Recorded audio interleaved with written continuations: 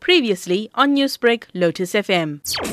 Being Breast Cancer Awareness Month, we at the Phoenix North Coast Cancer Support Group are very active, going on our outreach program and offering free cancer screenings in and around surrounding the areas of Phoenix.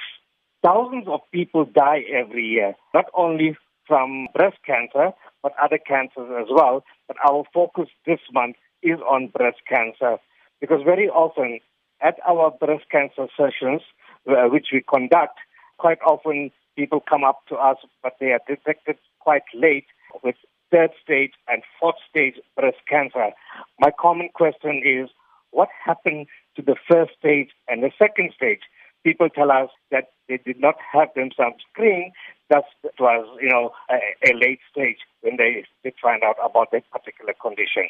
So why is it so important to get screened or tested? The simple reason, cancer can be beaten. People may not believe that, but as everybody says, cancer is not a death sentence anymore. If detected early, the complications will be arrested, people can be treated, there will be minimum chemotherapy, minor surgeries, and people can start living the normal life again.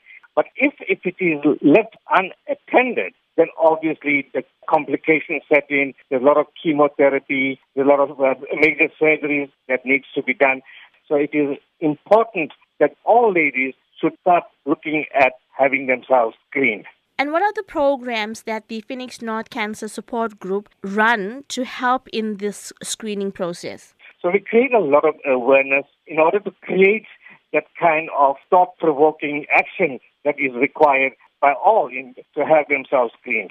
Our next program is this coming Wednesday at the Gateway Hospital. They have an open hall day revolving around cancer, and our organization, the Phoenix North Coast Cancer Support Group, together with Lab 24, will be providing free breast cancer at the Gateway Hospital this Wednesday from 9 o'clock as well.